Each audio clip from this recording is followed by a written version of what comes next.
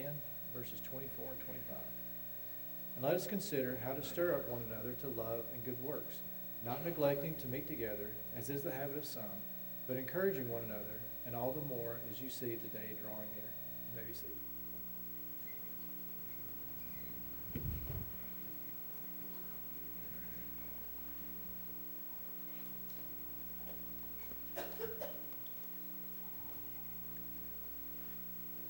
Good morning.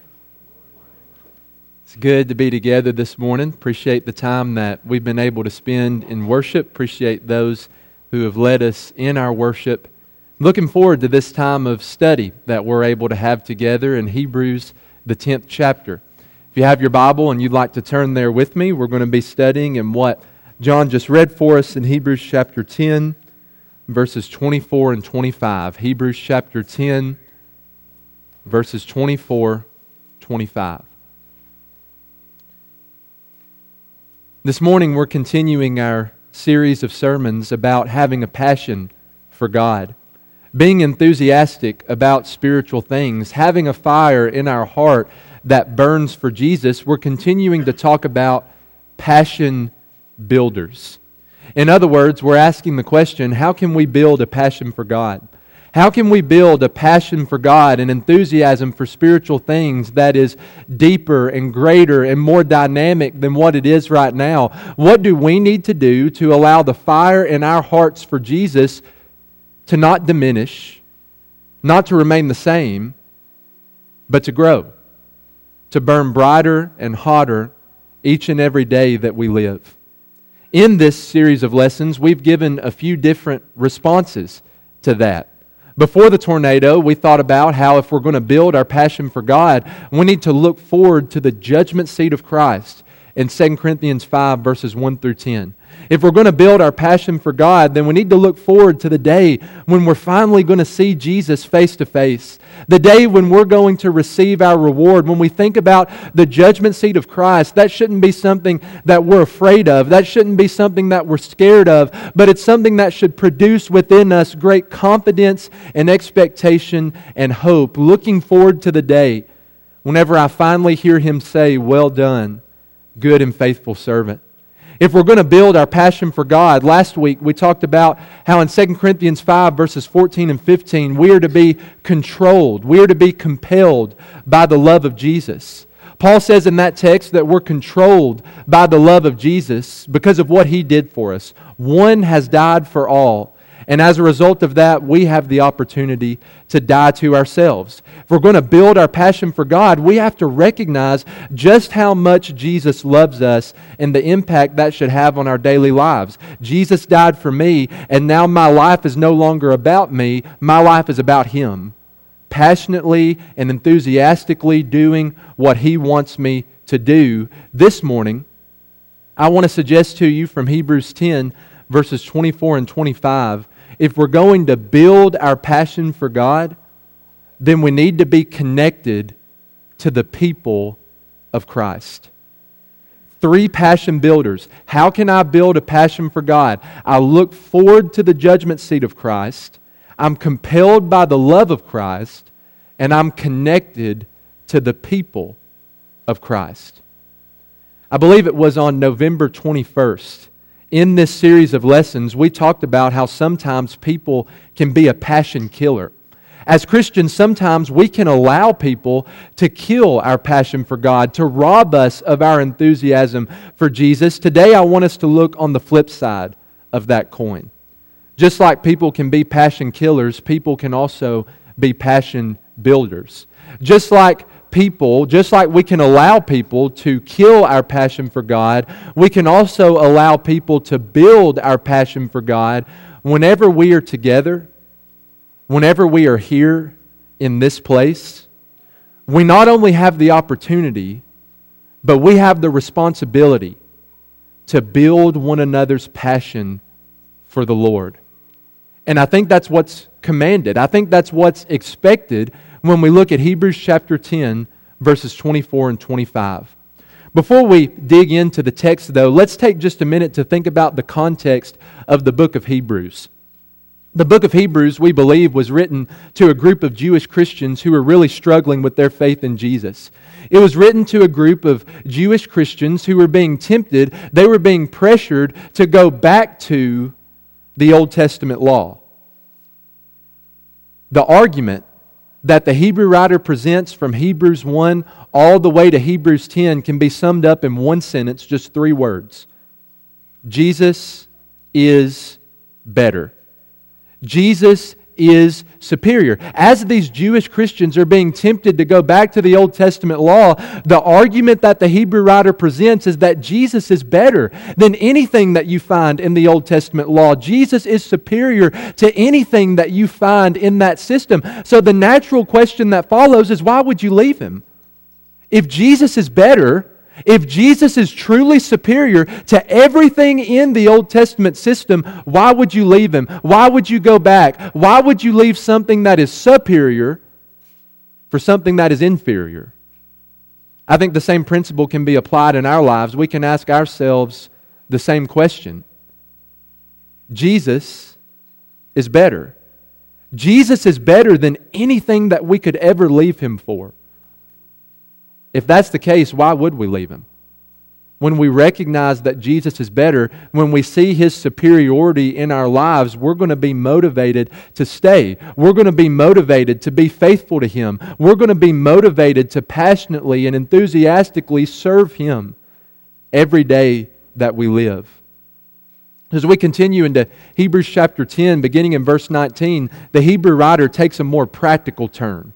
He's laid down his theological, doctrinal idea. He's presented his argument throughout the first 10 chapters of Hebrews. Jesus is better. So when you look at Hebrews 10 verses 19 through 25, the writer not only provides a summary of that main point, but he provides some practical implications of Jesus' superiority. One of those is what we're going to be talking about together this morning. In Hebrews 10, verses 24 and 25, we have the opportunity and we have the responsibility to build one another's passion for God. According to this text, in order to build one another's passion for God, then number 1, in verse 24, we have to stir up one another. The Bible says in verse 24, I'm reading out of the ESV, it says, "Let us consider how to stir up one another to love and good works." The Greek word there for stir up literally means to stimulate. It can also mean to provoke. Have you ever had somebody provoke you before? You have somebody in your life that knows how to push your buttons, somebody that knows how to rile you up. I remember whenever I was 4 years old, I was at a Christmas get-together with my dad's side of the family, minded my own business, when all of a sudden I heard footsteps coming in my direction. One of my cousins was screaming at the top of her lungs, and when I turned around to look, she had a knife held over her head like she was going to stab me with it. Now, in my mind, it looked like this. It looked like she was holding a machete that was about as tall as she was. In reality, it looked more like this. Yes, it was a plastic knife that she was running at me at, but in the mind of a 4-year-old, a knife is a knife. Okay? So she's running at me full force, yelling at the top of her lungs, has this knife over her head like she's about to come down on me with it. I was bigger than she was. And so as she was running at me, I did just enough to push her away. She ended up falling down, started crying, and ran off. I thought that was the end of it. It turns out she went to her mom and told her mom that I had pushed her down. She conveniently left out the part about the knife and running at me with that. That was left out. So her mom went and told my dad. My dad came and got me by the back of my neck. He dragged me up the stairs in my great aunt's house. First door on the left was the bathroom. We went in there, shut the door, and he wore me out. If I would have known the word, do you know what my argument would have been? But Dad, I was provoked. I didn't do it for nothing. She deserved it. She was running at me with knives. She made me do it. She provoked me to do that. Here's what the Hebrew writer says. Stir up one another. Stimulate one another. Provoke one another. Not to anger. Not to fear, like my cousin provoked me. not to sadness, not to guilt, but to love and good works. Do you have a person in your life where after spending time with them you feel so much better? Do you have a person in your life where you feel better walking away from the conversation than you did entering into the conversation? A person that pumps you up, a person that makes you excited, a person that makes you enthusiastic. That's the kind of impact, according to verse 24, that we should have on one another. Whenever we leave this place, we shouldn't leave barely having a pulse. Whenever we leave this place, we should leave stirred up. We should leave provoked. We should leave stimulated to live lives that are defined by love the rest of the week. Whenever we leave this place, we should leave pumped up. We should leave excited and enthusiastic to do all the good works that we can. We're stirring one another up to love and good works. Notice that there has to be some intentionality to this. The Hebrew writer says, let us consider how to stir up one another to love and good works. This is not something that just happens. He says it's something that we have to consider. What does it mean to consider something? You know the statue of the thinker, where he's sitting down, he has his hand under his chin, and it really looks like he's contemplating something. What does it mean to consider something? Whenever you consider something, that means you're going to sit there and you're going to think long and hard about it. If I'm going to stir you up, then it requires me to think about you, to consider your personality, to think about my relationship with you, what I know about you. What would be the best way for me to stir this person up to love and good works? It requires us to know one another. It requires us to know one another intimately, I would suggest, because what stirs me up might not be what stirs you up. What provokes me to love and good works might not be what provokes you to love and good works, and the same is true the other way around. I have to think about it. Whenever I go to worship today, how can I provoke Michael to love and good works? All 50 of them that we have in this congregation. If I'm going to stimulate, if I'm going to provoke Gary, Cody, Jamie, Donna, Marty, Joel to love and good works, then what do I need to do to do that? What would be the best way to do that for that individual? It's something that we have to consider. It's something that we have to think about. We have to be intentional about this. This is not just something that happens. In order to build one another's passion for God, then we have to stir one another up. I think oftentimes we're guilty of categorizing people in our lives. Imagine this scene for just a second. You're walking down the street. Maybe you have your kid with you. And as you walk down the street, you see somebody that you know. You throw up your hand. They throw up their hand. You say hi. You keep walking. What question is the kid going to ask? Who was that? How do you know that person? What's that person's name? That's what I asked whenever I was a kid. Oh, well, that's just somebody I work with. That's somebody I used to go to school with. That's somebody that I just go to church with.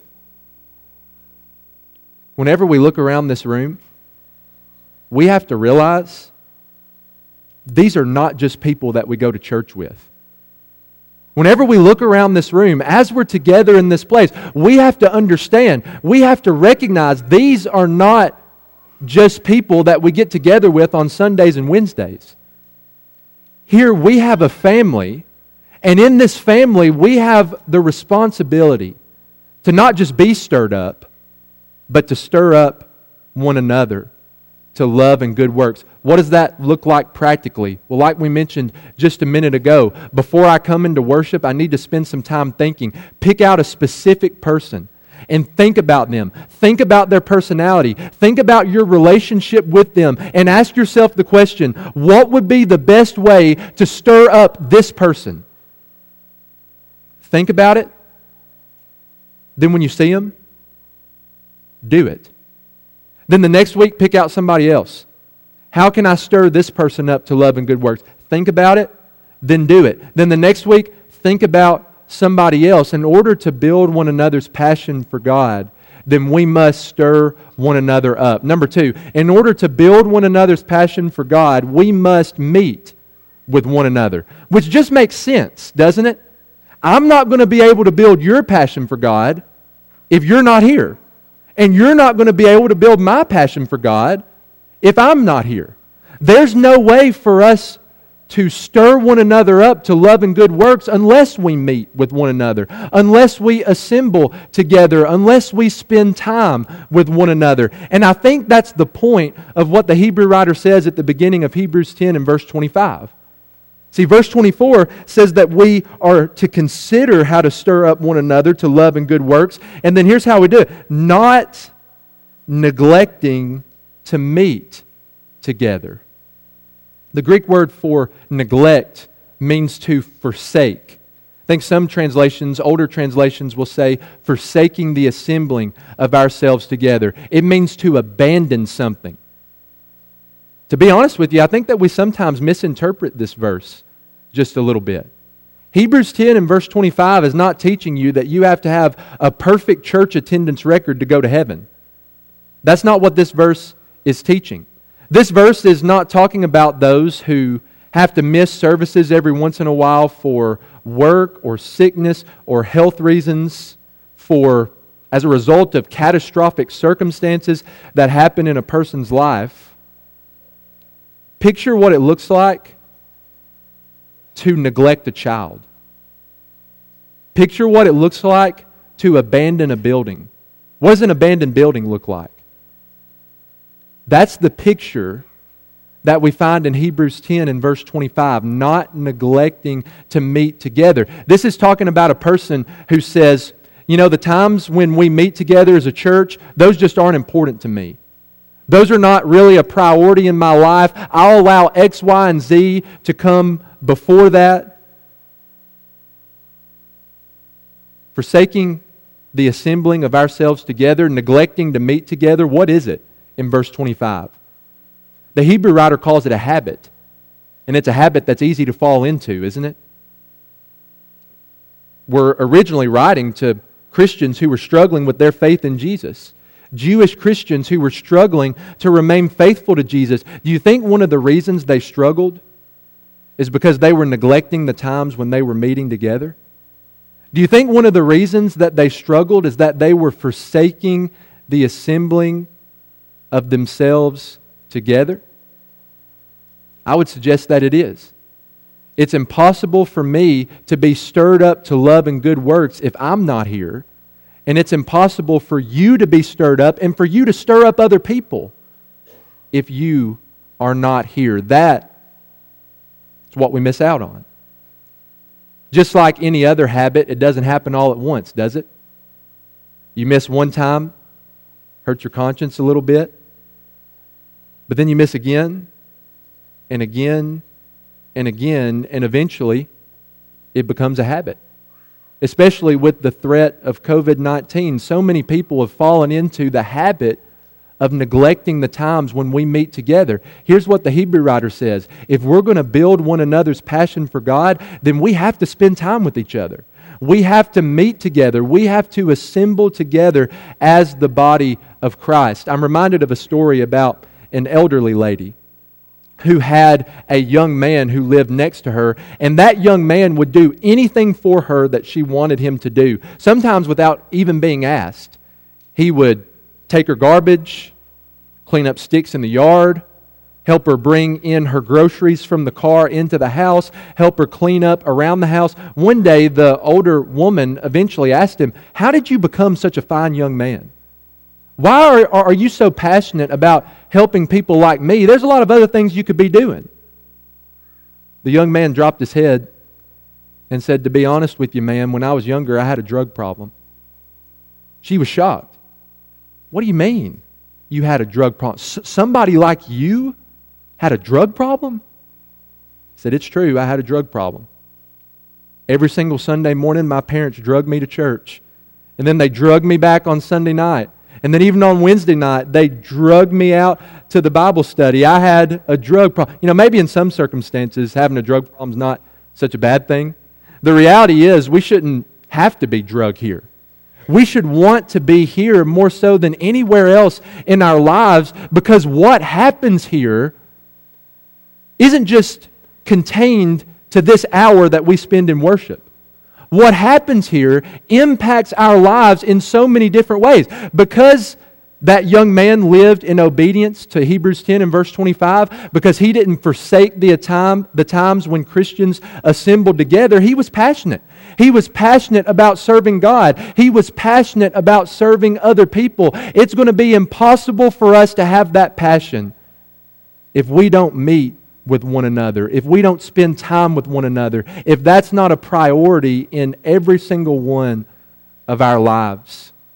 We have to be careful not to fall into this habit. It's a habit that's easy to fall into. In order to build one another's passion for God, then I have to be here and you have to be here. And then finally, number 3, in order to build one another's passion for God, we must encourage one another. You can see his line of reasoning throughout verses 24 and 25. I think this last point does a really good job of lying alongside of everything that we've talked about so far. Verse 24, we stir one another up to love and good works. We don't forsake the assembling of ourselves together. In verse 25, we don't neglect the times when we meet together, as is the habit of some. But instead of neglecting the times we meet together, what do? We encourage one another. Sometimes life can be hard. Sometimes life can be really difficult. As Christians, we go through trials as individuals. We deal with all kinds of different temptations. Maybe we sometimes find ourselves in similar situations to the original audience of this letter, where I'm struggling with my faith in Jesus. And I'm struggling to live a life of faithfulness and obedience to Him. As people, throughout all the difficulties of life, we need encouragement. And as Christians, verse 25, that is exactly what we are to give to one another. This is one of the ways that we stir one another up.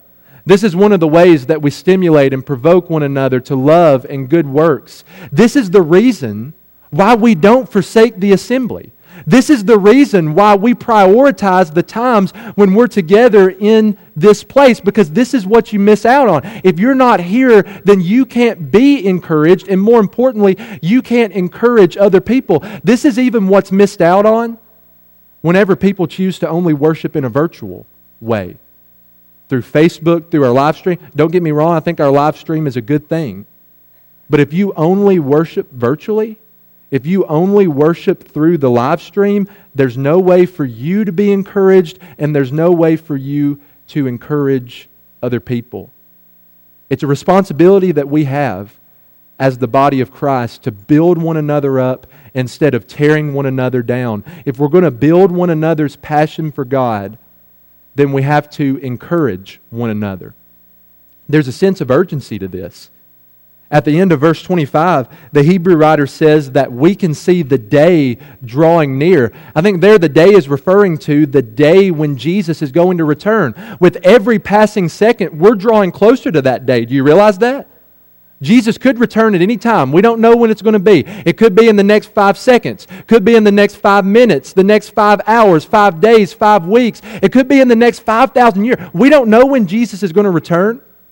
But with each passing second, we're drawing nearer to that day. So how should we respond to that? Oh, well, I'll start working on this next week. I'll encourage somebody, and I'll be intentional about encouraging somebody whenever I come back tonight for our worship service. No, don't start to encourage people later. Don't start to encourage people tomorrow. The Hebrew writer says encourage people today. The day is drawing near. Jesus could return at any moment. And so let's have a sense of urgency about reaching out and building one another up. If we're going to build one another's passion for God, then we have to encourage one another. If you've read or studied anything about photography, then maybe you've come across the name Edward Steichen. He's hailed as one of the most influential figures in the history of photography. What's kind of ironic is that he almost wasn't a photographer at all. Whenever he was 16 years old, he bought his first camera.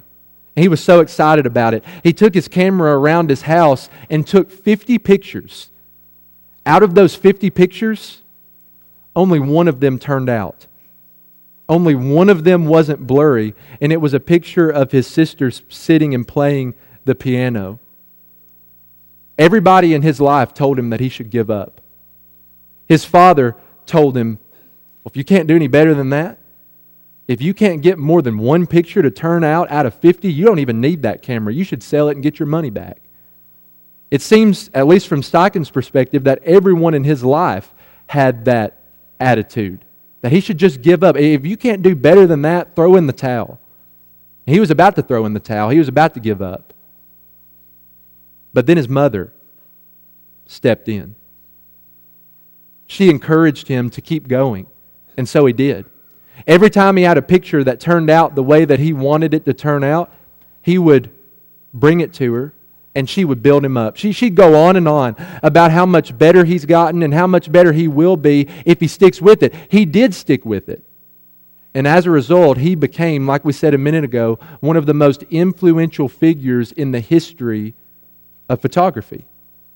If he would have listened to the majority of people in his life, he would have never become that. He would have never reached his full potential. If he would have listened to his father, to his siblings, to his friends, he would have given up and his passion for photography would have been killed. But because one person encouraged him, he kept going. Because one person encouraged him, he kept moving forward. And as a result of that, his passion wasn't killed, it was built. As a result of that, he was able to reach his full potential in photography because of one person's encouragement. Like we said a minute ago, life can be really, really hard sometimes. And sometimes the difference between a person giving up and a person moving forward is an encouraging word. So don't use your words. Don't use your actions to tear people down, to kill their passion for Jesus. Use your words, use your actions as a tool to build people's passion for Jesus, to help them to reach their full spiritual potential. In order to build one another's passion for God, we need to encourage one another.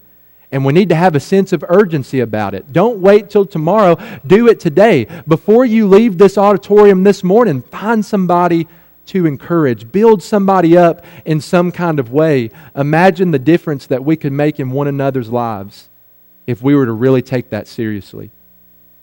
We've been thinking about an important question over the last 3 lessons in this series. I think a serious one. One that impacts our daily lives as followers of Jesus. How can we build a passion for God? We've talked about 3 passion builders.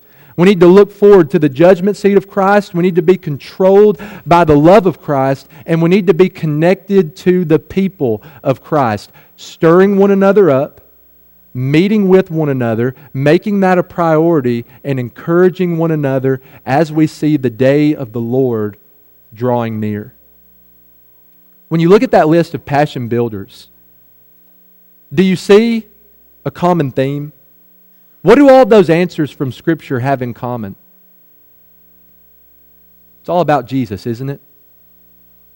The judgment seat of Christ, the love of Christ, the people of Christ. Do you really want to build your passion for God? Do you really want to live a life where you're enthusiastic about spiritual things? Do you want to be on fire for the Lord? You have to recognize there's a lot of passion builders that we could talk about in Scripture. But what each and every one of them have in common is Christ. If you want to be passionate for the Lord, if you want to live a life of enthusiasm for spiritual things, you need to spend some time thinking about Jesus and working on your relationship with Him. If you want to know where your passion for God is this morning, what does your relationship with Jesus look like? Is it something you need to work on?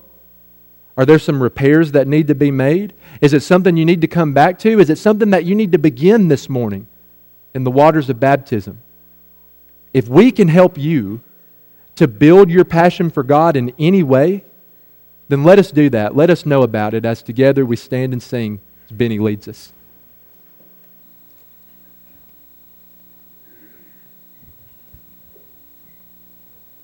When we walk with the Lord in the light of His Word, what a glory He sheds on our way. While we do His good will, He abides with us still, and with all who will trust and obey. Trust and obey, for there's no other way to be happy in Jesus but to trust and obey. Not a shadow can rise, not a cloud in the skies, but His smile quickly drives it away. Not a doubt nor a fear, not a sigh nor a tear can abide while we trust and obey. Trust and obey, for there's no other way to be happy in Jesus but to trust and obey. Not a burden we bear, not a sorrow we share, but our toil He doth richly repay. Not a grief nor a loss, not a frown nor a cross, but is blessed if we trust and obey. Trust and obey, for there's no other way to be happy in Jesus but to trust and obey. Be seated, please.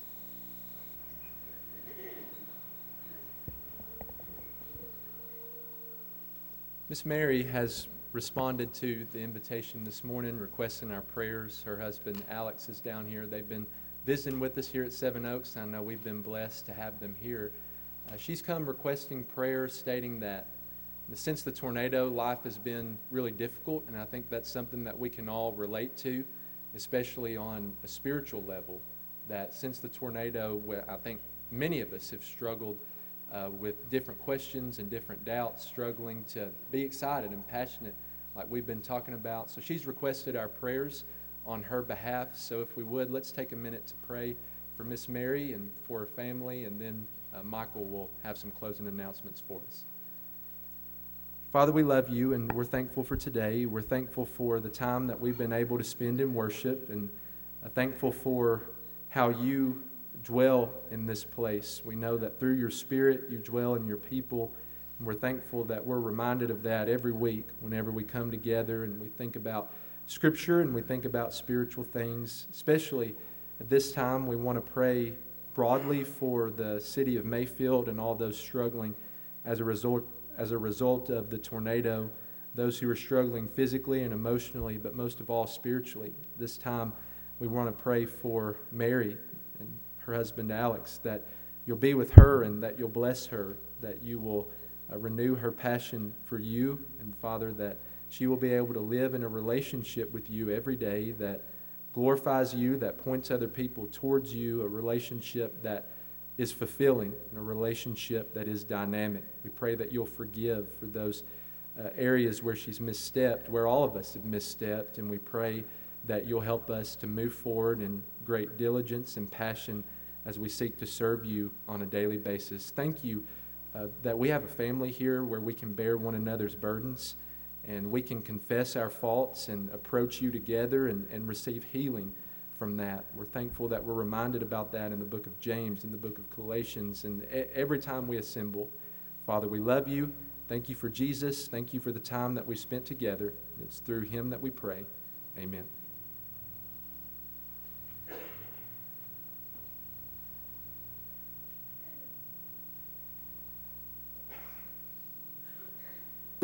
Again, welcome this morning. Certainly encouraged by your attendance today. Invite you back tonight at 6 p.m. for our evening worship. On Wednesday night at 7 o'clock, we had 136 in attendance for our Bible class and 200